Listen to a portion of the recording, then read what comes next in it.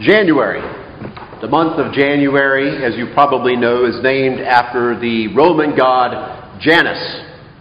The Janus who looked in two different directions. One that looked back and another face that looked forward.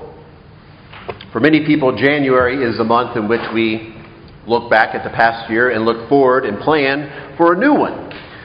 For many people in January, they take this opportunity to look back at the so-called best of things. And so at this time of year, we can look back at folks who make lists of the best TV shows, the best movies, the best novels, the best music.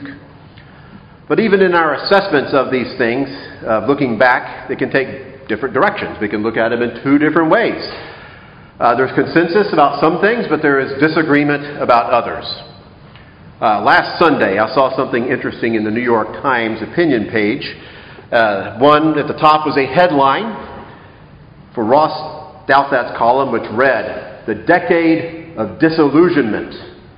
And right below it was a headline for Nicholas Kristof's column, which read, "This has been the best year ever, again."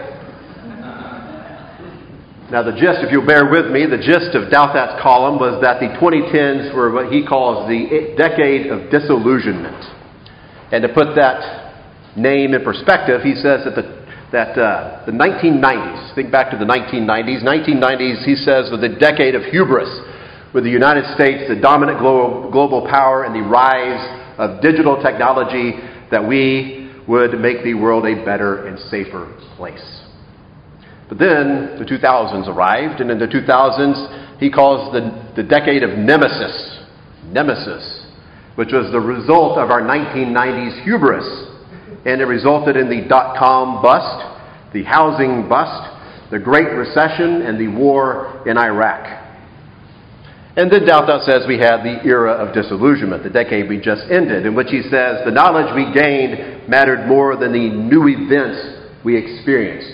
We didn't experience the kinds of trauma of the 2000s, but we did experience a sense of alienation, crisis, and betrayal which emerged from more backward glances than new disasters. And he said that this era, the decade that has just passed, exposed the depth of problems without suggesting plausible solutions. They didn't produce movements or leaders equipped to translate disillusionment into programmatic action, despair into spiritual renewal, the crisis of institutions into structural reform. That's Douthat's take on the last decade. Now, Kristof, on the other hand, he says that building on the success and progress of the past decade, 2019 was probably the year in human history in which children were least likely to die, adults were least likely to be illiterate, and people were least likely to suffer excruciating and disfiguring diseases. He mentions that only 10% now of the world's population currently experience extreme poverty, while 1991, 42% of the world lived in extreme poverty. He also points out that diseases like polio and leprosy have declined, and that we have, he says, turned the corner or tide on AIDS. Now, both Kristof and Douthat look back and have different takes on the last decade. I don't believe that Kristof would entirely disagree with Douthat, or that Douthat would entirely disagree with Kristof. But both of their takes on the last decade resonate with me, and neither of them, though, know what the next decade will be like. It's an open book filled with blank pages. Who knows what to expect? Now, the gospel we have today for the second Sunday after Christmas and the first Sunday of the new year is not what we would typically expect as a Christmas-like story. Normally, we associate Christmas with the warm glow of a nativity scene, with all the characters gathered around, just like the one we have over here. We have baby Jesus and the shepherds and Mary and Joseph and the wise men. But instead today we have a description of Joseph, who, after having been warned by an angel to flee to Egypt because Jesus' life was in danger, he took Mary and Joseph to that nearby country until after King Herod had died. Matthew says that this was to fulfill what had been spoken by the prophet. saying, "Out of Egypt I have called my son."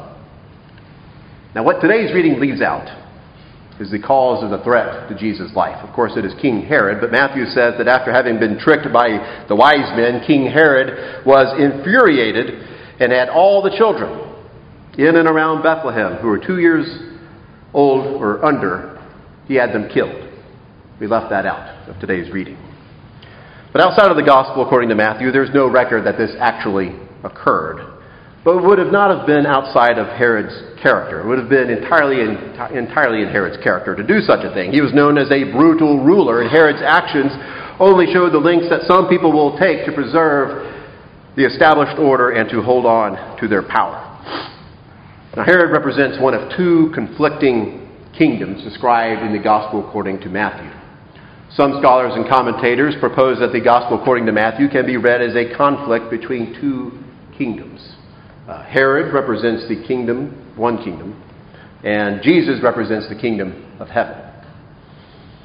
Now, back in 1993, after the end of the Cold War, a political scientist by the name of Samuel Huntington, he published an essay called The Clash of Civilizations. And in that essay, he proposed that the fundamental source of conflict after the Cold War would not be primarily ideological or primarily economic, like that of the Cold War, but it would be a clash of civilizations, of people with different languages, history, religion, customs, and institutions, and self-identifying with those things.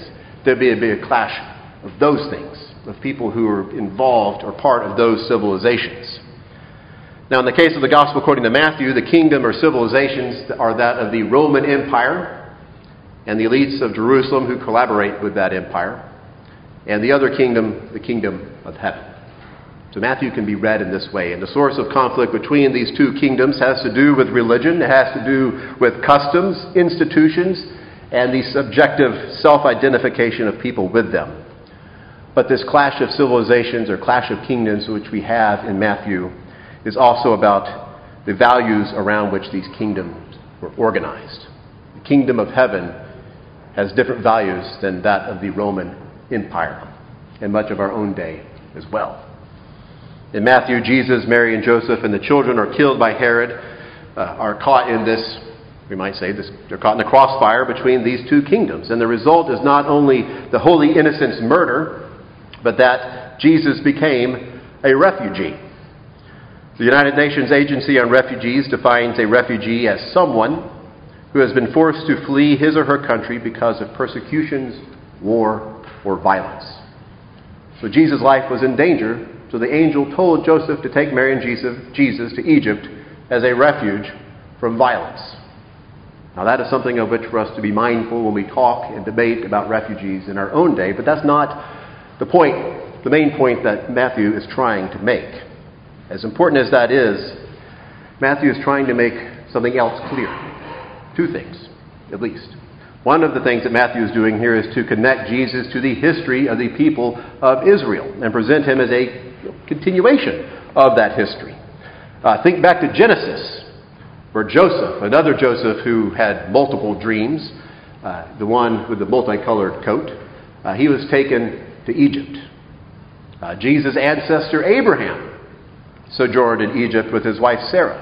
The massacre of the children in today's, or what was omitted from today's lesson, is similar to that of Pharaoh's act in Exodus at the birth of Moses.